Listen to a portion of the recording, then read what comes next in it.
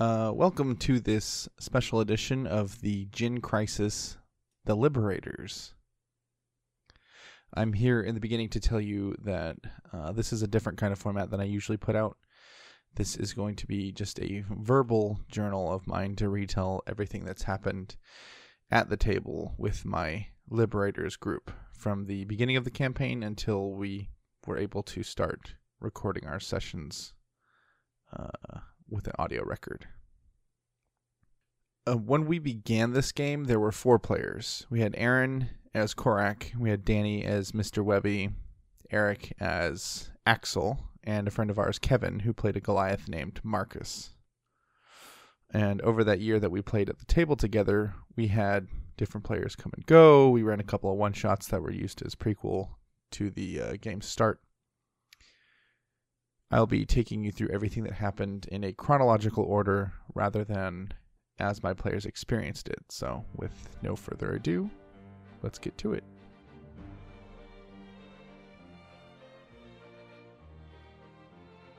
"7 years ago, in the city of Ballast, Watch Captain Perrin Higer had a problem in the form of Ixis, a powerful sorceress. 6 strangers, Korak, Webby, Axel, Marcus, Gob, Landis, had just rolled into town a week after her arrival, so Perrin sought to use them to get rid of her. He tasked them with removing a nest of nearby baby purple worms and bringing the babies back to town, alive. He claimed that Ixis had already killed the adults, and the city guard of Ballast would take care of relocating the youngsters somewhere safer. The strangers brought the lone baby back with them, not knowing that they also had the mother following close behind.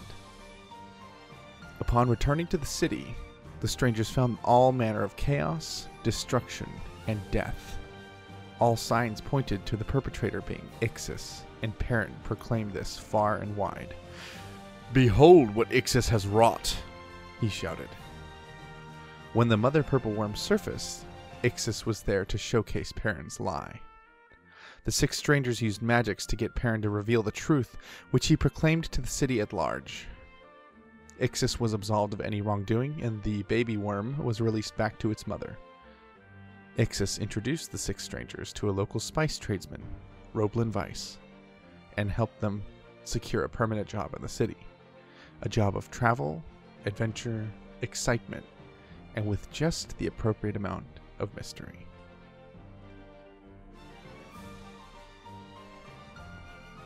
5.5 years ago. Roblin Weiss's traders were traveling out to Skelgen Hold. The 6 of them couldn't shake a feeling that something was off as they rode through Princhley Pass. The Ebenhearth scouts posted at the front end of the pass took their credentials, looked over their cargo, and confirmed that the party was not heading towards Master's Point. "There's a plague on, you know," one of the men chuckled as though it was funny. Korak seethed but kept his calm, knowing that he narrowly made it out of the city in time before the quarantine. The soldiers let them pass, and Axel sang a song to calm them all down and attempting to soothe the mood. Within the pass, everyone felt a strange presence out on the water. Something felt off about it, like whatever it was in distress. Shaking off their ill feelings, they looked down to the Sea of Pay, but saw nothing other than a lone galleon making its voyage. Arriving in Skelgen Hold, the group was surprised to learn that it was no longer purely an Ebenhearth military outpost, but was being crewed by an independent military contingent alongside the Ebenhearth soldiers. Nobody had any news for what was coming out of Master's Point, just that the city had been cordoned off completely. The group loaded their cargo of spices and herbs onto a cargo ship, noting the other 4 vessels being loaded up. The jaunt to the continent of Kystra was a long haul, so the group settled in. A large convoy of ships like this required an escort. The Tyakota Cutters group had been hired out, led by an orc man who'd done some work with Roblin Weiss in the past as well. The party was familiar with his work, but not directly acquainted with him. The journey began relatively quietly. Lots of small talk amongst the crew. Gob and Webby exchanged magic tricks for entertainment, Korak stretched his wings, and Axel told stories to Roran about his childhood growing up surrounded by art. Eventually, some excitement in the form of pirate ships. Fast-moving sloops swept in and dragged off a few of the escort ships. A couple other sloops came in, causing a close-range cannon melee, which was quickly won out in favor of the merchant fleet. Something still felt off, same as when the group had been traveling through Princhley Pass. A few days later, Landis ignited a cannon on the bow of the ship that he was on, as a practical joke. The cannonball crashed through the head cutter in front of them, causing a mess of confusion. As Landis was taken into the hold and interrogated, one of the escort ships called out a shipwreck. Gob and Roran convinced their captain to check out the wreckage and pulled a woman from the water. Even with the use of magic, the woman only revealed that she woke up in the water. They had no reason to be suspicious, but Gob was concerned that something was off. He convinced their ship's navigator, a man named Hetmastine, to talk to the captain about keeping the convoy tight, as it felt like a trap lay in store. That night, more pirate ships swept in from both directions. When no alarm sounded from their own ship, Gob ran to check on the captain. Landis heard someone jump overboard and looked down in time just to see the shipwrecked woman back in the water, swimming fast. He dove in after her and found himself surrounded by dolphins. A spell allowed him to speak with the dolphins, and they began talking about a great being that was scared and hurt. Gob ran to the captain's quarters and found the man flayed. A dark, arcane rune was inscribed in blood under his hanging corpse. Gob correctly identified the room as a Hag's Coven communing circle. A large galleon was now approaching the battle. The bow opened up to reveal a gaping maw as the ship took a bite out of one of the escort cutters. The ship itself was a mimic. Landis swam to it, chasing the woman in the water. Gob was taken over with Roran and Webby in a dinghy, while Korak flew Axel over. A short fight on the mimic galleon found the sea hags killed. Their magic bind over the mimic was severed, and the ship belted out one word of thanks to the party, then submerged itself. 4 years ago. In the small port town of Havard Cross, the group were unwinding and the counting purses in. Roble and Weiss had given them all an extra week's worth of pay for their work and had asked that they hang out in town for a while to keep their ears to the ground for more potential work of clients. Korak took his leave and locked himself in his room so the others sought bounty work. Noticing a posting for a very rich family name in town, the group met with Nancy Egum. Her manor was crawling with Warforged units, though none of them seemed to have any personality. Nancy told them about her husband, Rotney, and how he disappeared some weeks ago with no trace. She claims to be worried about his safety and offers a Warforged unit of her retinue to help them investigate. Vario is tall and bulky, his blue-white eyes are piercingly bright. Their investigation leads them to yelling at more than a few people in town, and that eventually takes them to the sewers. They find Rotney. He's transformed himself into a rat. With a bit of coaxing, they convince him to take a human form, and they talk to him. Rotney expresses fear of his wife, that she's after some kind of power to help her ascend. Vario struggled internally with something before grabbing Rotney and attempting to take him away. The others successfully stopped the Warforge and broke some kind of curse that had been gripping Vario's brain. The group left Rotney in the sewer and decided to confront Nancy. They found a contingent of Warforged outside the sewers, who followed them closely back to the Egum Manor. Nancy grilled the group about Rotney's whereabouts and his condition, but when they refused to answer, she unleashed a magical fury on them. The Warforged around the manor went haywire, and even after she was slain, they continued to act erratically. The manor was destroyed, but Rotney was free to return. 3.5 years ago. In the wild town of Skraldenmanden, Roblin's spice runners find themselves put up for a nice respite. Skraldenmanden is known for its frequent and unpredictable wild magic surges, which often change the town's aesthetic into some extremely strange images. Most towns butted up against the Skald's Forest tend to experience some effects like these, but most of those towns employ ward mages to keep the magic from running rampant along the streets. Skraldenmanden has never had the money for a ward mage, and instead uses these surges as a selling point for bizarre tourism. The town is in an unprecedented month-long phase of remaining as an actual town, instead of phasing into something else. The wild surges that the town usually suffers from has mostly only been affecting small things. Inverting temperatures on certain items, shifting colors across the spectrums, winds blowing in enclosed spaces, things like that. Everyone is enjoying their time around town, right up until all the liquid in town turns to blood. This ruins what was otherwise a promising night in the tavern, and Korak declares he'd rather spend some time communing with his patron if he can't have a drink. He heads up to his room, leaving the others to entertain themselves. The night passes, and everyone wakes up to clear liquids once again. Excited, they go to find Korak, but he's not in his room. Indeed, his room looks untouched. The only thing that stands out is an odd leaf. Asking around town for him yields stories of similar disappearances. Investigating these reveals more strange leaves. Vario, the warforged from the Egam estate, happens across the town while the group is searching, and he joins them. A ranger from the Pathfinders Guild sheds some light on the leaf. It originates from a tree somewhere deep in the Skald's forest. Vario proclaims it will be an easy journey for them, as his magics are all based in the wild surges, therefore he has something of a handle on its power.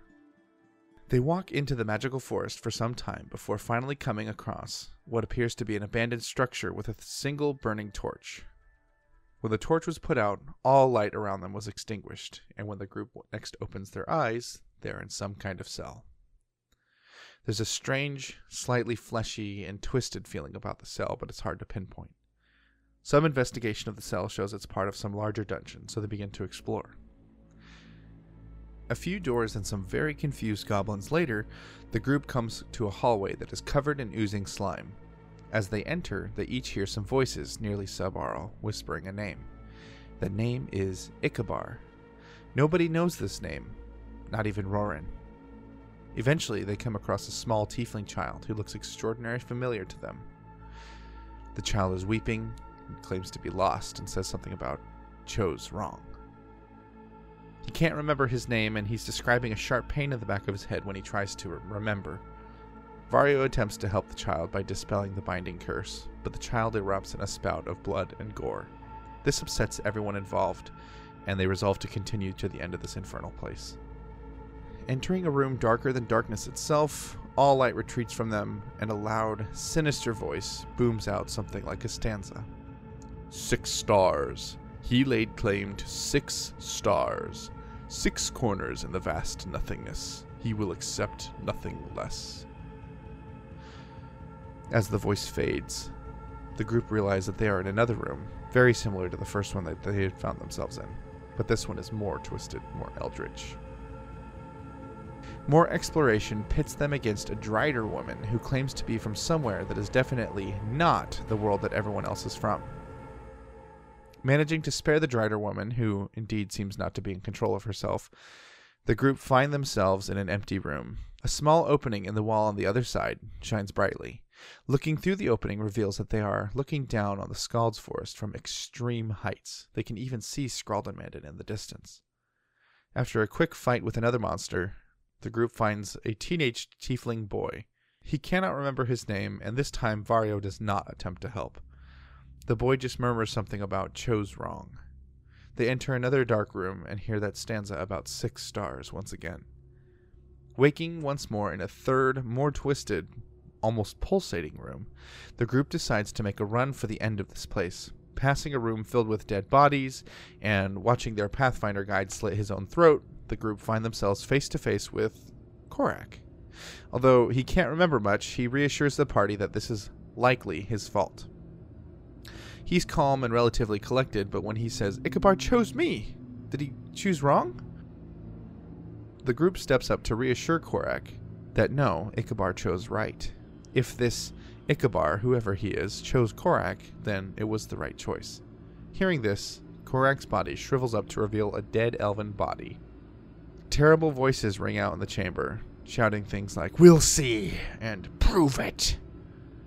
The room disintegrates around them, leaving the group standing at the center of a 6-pointed star. Korak arrives again, but as they touch him, he begins to turn into an arcanist mind flayer. A long battle ensues, finally seeing the destruction of the strange floating fortress, and the party collectively falling to the ground in the middle of Skraldemanden. Eventually, the mind flayers are brought to their death, and Korak's body falls to the ground as well. An echoing voice speaks from the shadows. Prove it. 2 years ago. Roblin Weiss sends the entire party in as an escort for a relatively small shipment of goods to the affluent city of Bayshire.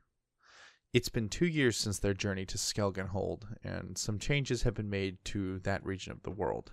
Princhley Pass is now only guarded on the eastern side by the Ebenharth military, but the western entrance is guarded by soldiers wearing the colors of Master's Point.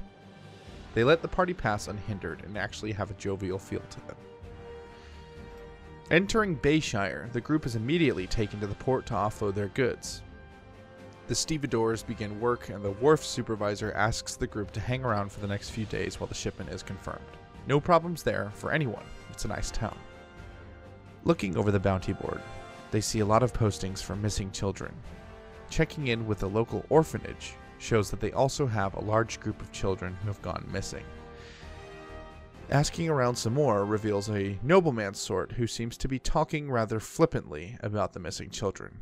When stopped and asked some questions, Gob and Korak correctly call him out for having some kind of hand in the whole thing. He shouts at them before launching an eldritch blast at them all and vanishing.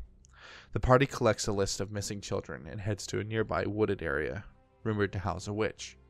They find a cabin surrounded by wolves, panthers, reptiles, and all sorts of other exotic animals.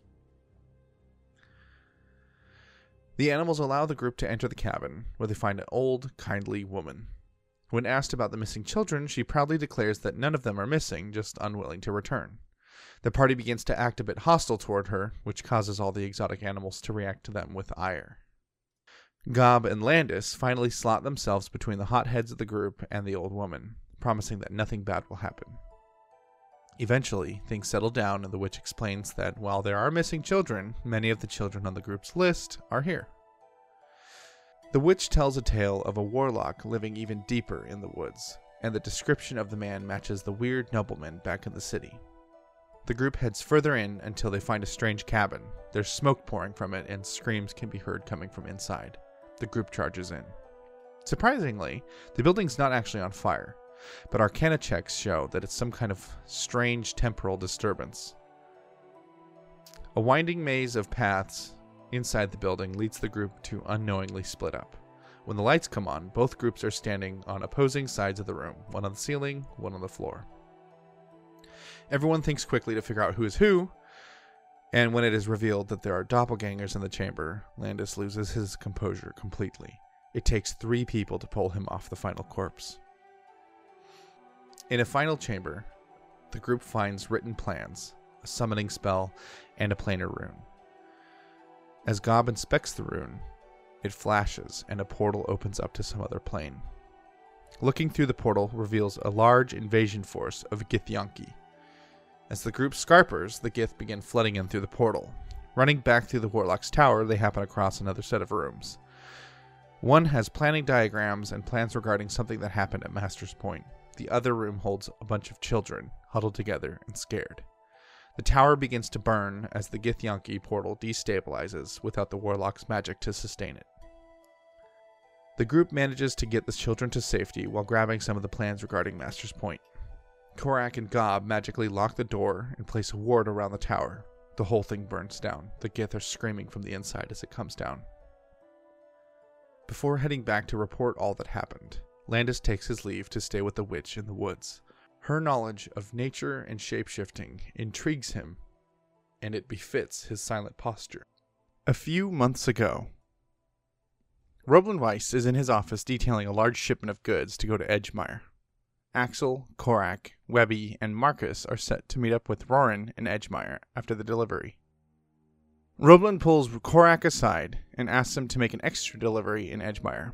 One Professor Trisgor of the College of the Magi. Roblin hands Korak a small wooden box with an ornate symbol burned onto it. The clasp is sealed by wax. A quick stop at the bounty board produces a missing person report for a man named Garrett Klein. The note looks like it had been hastily put up, but mentioned that his family was relocating to Edgemire, and to contact them there with any information. Getting on the road, none of the travelers know anything about this. The journey is largely uneventful, until the crew comes across a river troll outside of Scraldenranden. Dispatching of it, they find the wreckage of what looks like to be some kind of envoy and escort. Marcus picks a necklace out of the rubble and puts it on. Entering Skaldemanden, which is currently rendered entirely from different kinds of clocks, the group is cheerfully greeted by Jarl Wishwater. Asking about Garrett Klein, she puts forward that he did indeed have work in town, usually meeting up with some strange mage types or another. A pathfinder helpfully informs them that Garrett was last seen entering the Skald's Forest. Following after him, the group eventually begins to feel as though they're being watched, hair standing on end kind of being watched. They stumble across a cave that definitely does not appear as a natural formation. Entering the cave, it's immediately obvious that some sort of ritual is taking place, as a chanting can be heard. Walking further into the cave, there's a scuffle, and Marcus is the only person to resist having binds put on himself. The others disappear around him as shadows grab them, and Marcus hears shouting from further down the passage. Korak is faced by a red-robed mage holding the box that Roblin gave him. The man is shouting at him, "How do you know about this?" Marcus enters the room and a fight ensues. 4 of the 5 mages are killed, but the one holding Korak's box is spared. That intensity of feeling like they're being watched increases exponentially, and the party leaves the ritual chamber to witness a beholder bearing down on them. Its maw is open, its tongue is lolling. They run and outpace it, but only barely. The tunnel collapses behind them as a contingent of pathfinders haul them to safety. On the hike back to town, the prisoner mage asks Korak if he even knows what that box really is. It's the only interaction they have with the man until the middle of the night when he wakes them all up from his screaming. Korak looks into the man's mind, only to find him screaming there as well. He's clearly in some kind of trance, and eventually Korak gets the words out of him, "The mists will come!" But nothing more. Webby suggests killing the man and eating him right there. Getting back into Skaldemanden, which is now upside down, the whole town is suspended from a plot of earth hanging above the ground. Jarl Wishwater confirms that the man is indeed Garrett Klein. She asks that the group take him to Edgemire with them, as Skaldemanden is not equipped for holding prisoners long term. Besides, the man's family's there, and it would help allay their concerns if they could at least visit him. Getting on the road, Korak presses Klein about the box, and calls Klein a necromancer. This actually produces a reaction from the man, saying that his work was sanctioned by the gods. He prompts Korak to look into the box and behold what is there. Korak obliges him, cracking the wax seal and finding an obsidian arrowhead that is radiating heat.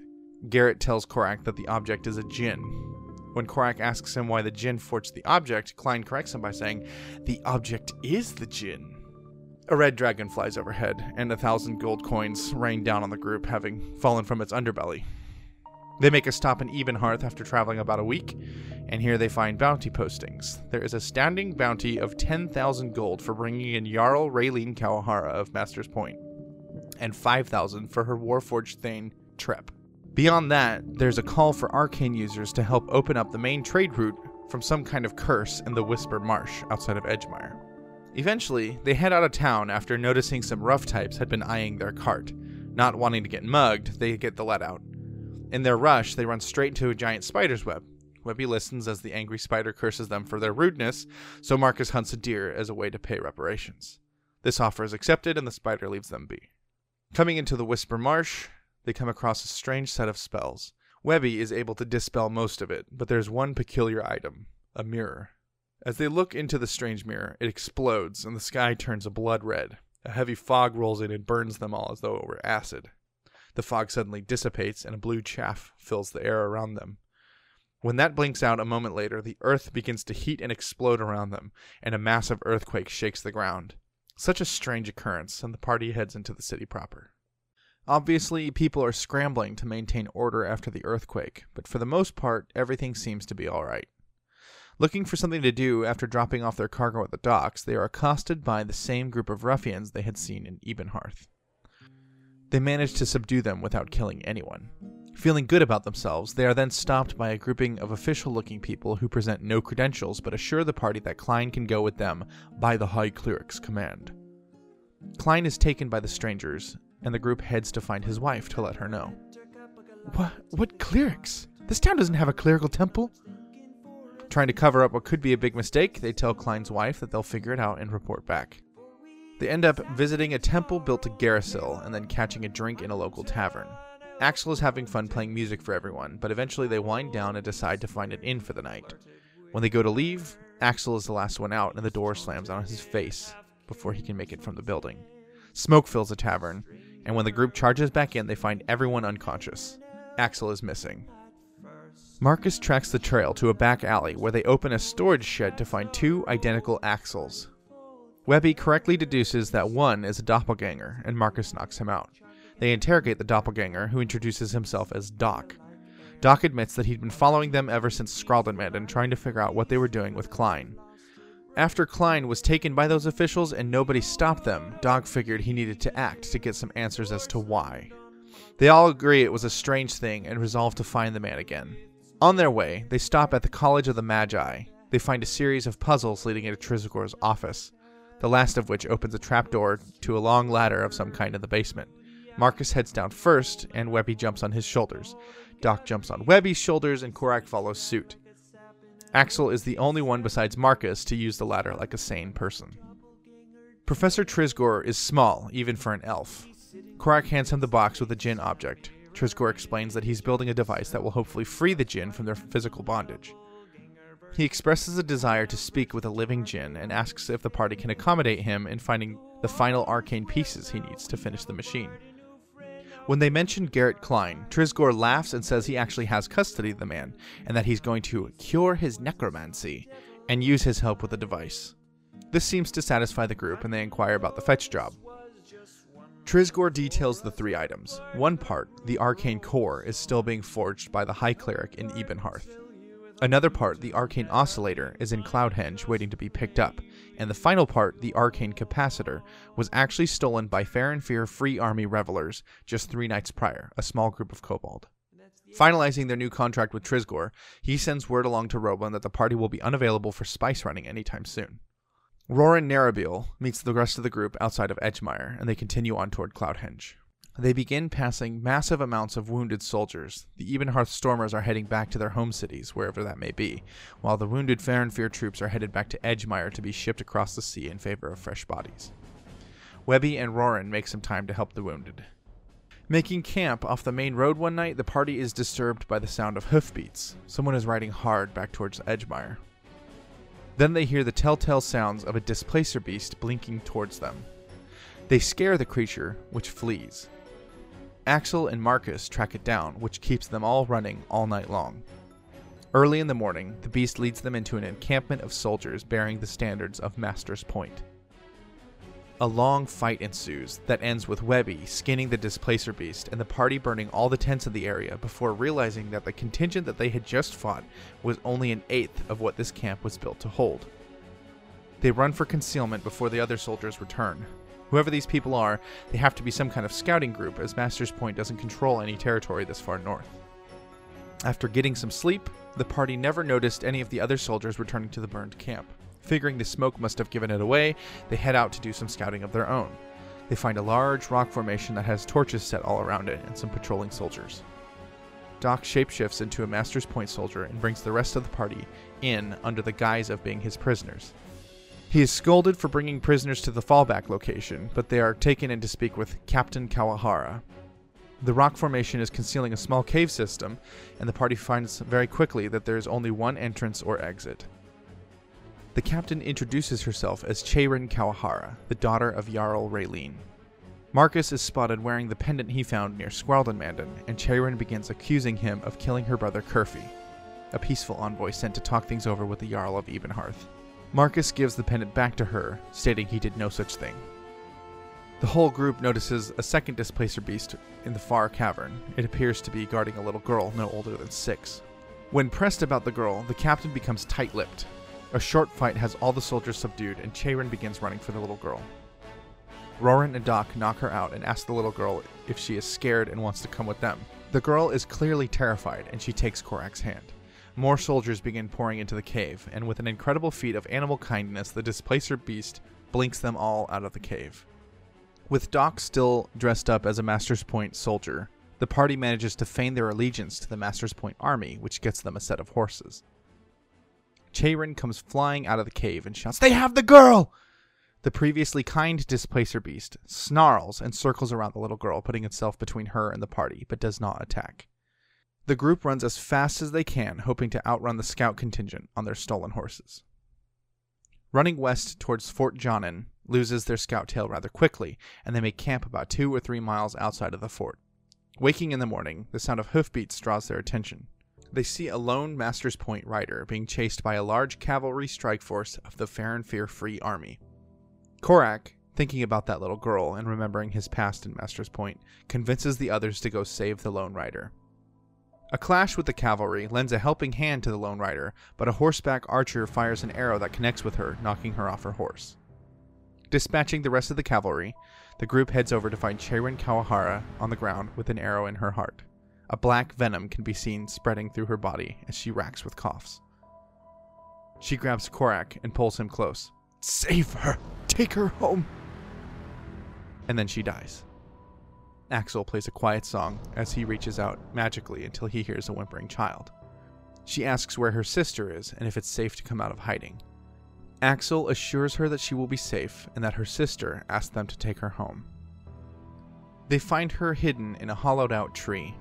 She introduces herself as Ziada Kawahara, the youngest of Raylene's 3 children.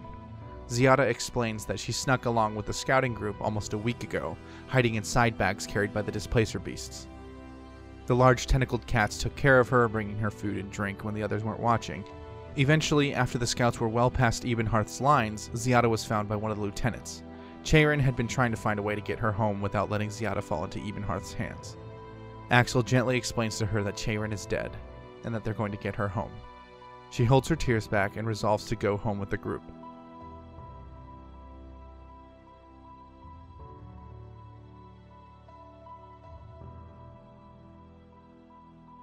Their only available line of travel, however, takes them right through Fort Jonin, currently being used as a staging ground for the Ebenharth and Fear armies.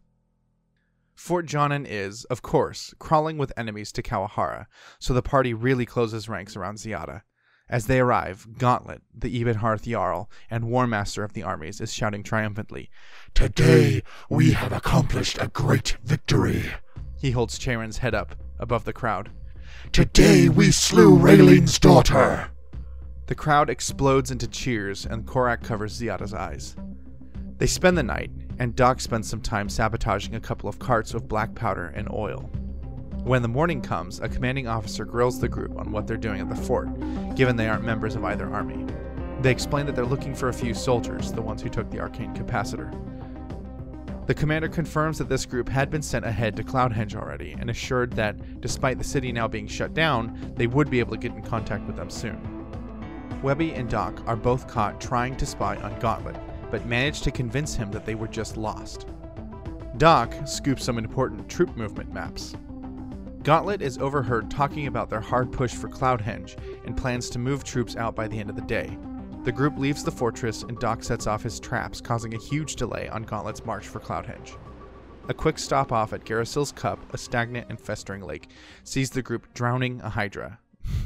Yes, you heard me correctly. They found a way to drown a hydra. Korak enters the lake and hears some voices that sound divine. They are arguing with each other about the djinn. At some point, one voice brings up the name Ikabar. A deafening shriek rends the sky at this point, and everyone loses consciousness. When they wake up, they are in the back of a wagon. A huge disorientation is over everyone, but eventually they recognize that the cart is being driven by Vario, the Warforged, with Gob, their illusion wizard, sitting nearby. Ixis is tending to Ziada, fussing over her. When she sees that everyone is awake, she asks them what's been going on. They recount everything for her and mention that absolutely they have to stop in at Cloudhenge. She's not very keen on this idea, but agrees. They make it to Cloudhenge by nightfall. Vario and Ixis volunteer to stay with the wagon and watch over Ziada while the rest of the group heads in. Preparing for a siege, Cloudhenge has closed its gates, but Korak knows a way to get in through the sewers and promptly takes the group that way. Asking around a bit reveals that indeed a kobold group went into the mines earlier that day. The city is in full swing of battle preparation, and the chaos allows them to pass unmolested into the mines, which, interestingly enough, bears Axel's family name. Doc shapeshifts into the form of the commanding officer they had met in Fort Jonin earlier, intending to trick the kobold into giving up the arcane capacitor. They successfully sneak up on the kobold group, surprising one in a deep mine shaft.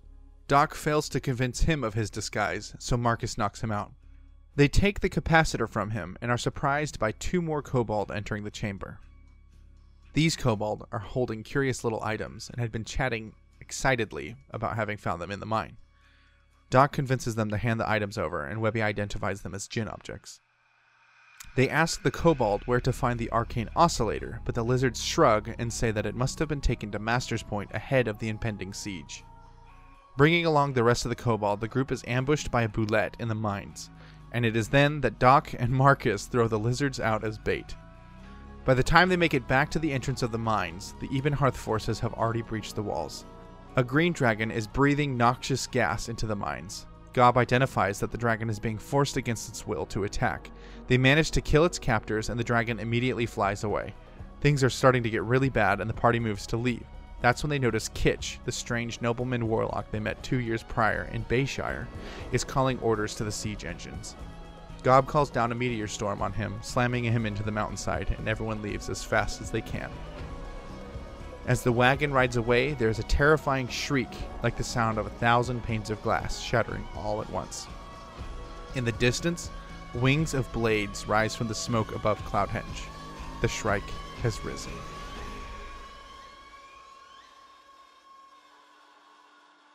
The party does not stop riding. They pass right by Hallowhan, correctly taking stock of their supplies on the wagon and finding that with minimal breaks and taking shifts driving the cart, they can make it in just under 3 days. Around the time they reach Princhley Pass, Axel has a heavy sense of foreboding. He meditates on it for a while, before coming to the realization that he can no longer hear the song of Waskull. Or rather, he can hear a reverberation of the song, as though hearing the hum of lute strings after they've been strummed for the final chord. By no means would Axel consider himself a religious man, but he'd always taken for granted the ability to hear that song. The song that gives the world its color, the song that brings beauty to a smile, the song that produces frozen chills when listening to someone recant an incredible story. Sensing the foreboding in the cart, Cheiron Kawahara is dead, Cloudhenge saw the Shrike rise above it, a civil war is consuming their home. Axel decides not to burden the party with this information. Instead, he plays a calming song of his own, hoping to ease everyone's stress, even just for a moment. Arriving in Master's Point, Ixis wild shapes into her direwolf form and runs off to make sure Raylene is in the hold before the party arrives. They are stopped at the gates by a pair of guards who are concerned about the party coming in with a large wagon. When Gob announces that they have Raylene's only living daughter, Ziada, with them, the guards move closer and insist that they escort young Ziada up to the hold with them and the party can go. A short but decisive scuffle finds Shrike Temple totems on the guardsmen's bodies. Traveling through Master's Point is eerie, as almost nobody is around town. Korak comments that the plague must have killed more people than he originally thought. They meet another set of guardsmen outside the hold who explain that Master's Point is in its Week of Rest holiday, an observance born from surviving the terrible plague some 7 years prior. During this week, families take turns caring for one another and whole communities make sure that everyone is provided for. The guardsmen ask what their business is with the Jarl, and when the group mentions Ziada, the guards immediately call an escort and take the party into the hold. Getting inside, everyone notices some kind of abjuration spell wash over them, but it's not enough to bother them. Ziada and Raylene are reunited quite tearfully, despite her rather badass reputation, and the party is thanked profusely. She asks that they give her until the next day with her daughter before they can all sit down and discuss a reward befitting their deed. Korak is stopped by someone wearing a vaguely familiar sigil. This person mentions Tali Voss, Korak's ex-girlfriend. Korak cringes and waves the man off, but doesn't say anything more about it. They are shown to a nice inn and put up on Raylene's tab. Here they meet a strange tabaxi man named Guster with Heart. He sells them some magic items and generally shows them a fun time. The next day, the party is shown to Raylene's advisory room, and they are told that she will be in shortly. There is a man in the room who is as flawless a specimen as you might ever see.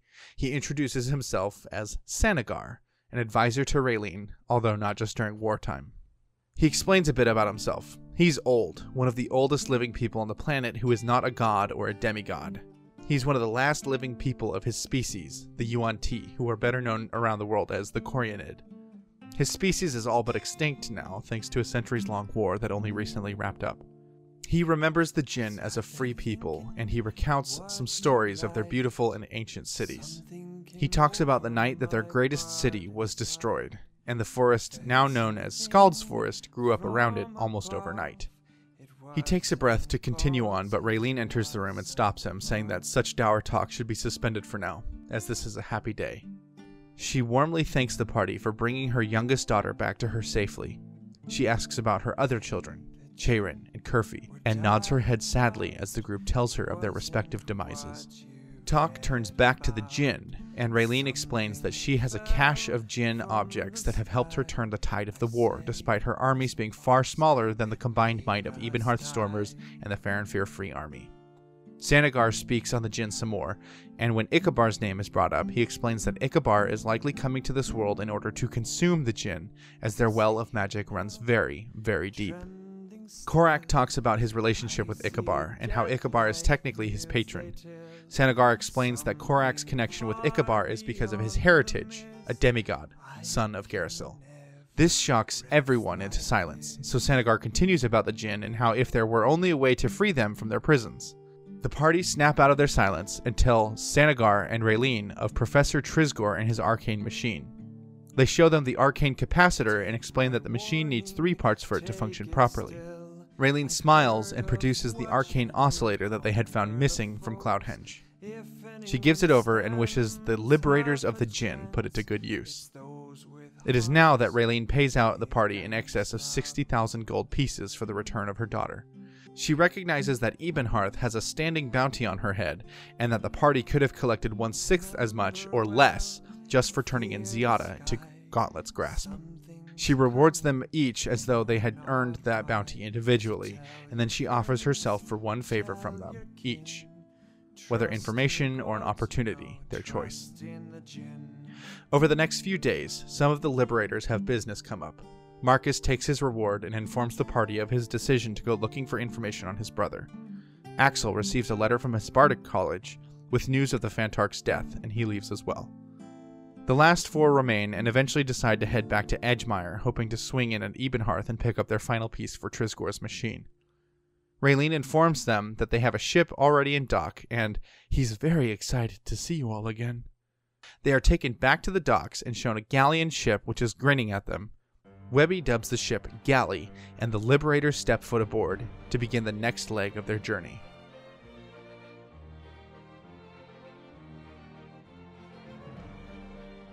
This concludes everything in chronological order from the beginning of the Jinn Crisis campaign until the point where I moved away and we started recording over the internet. I hope you all have enjoyed this. I certainly enjoyed writing it.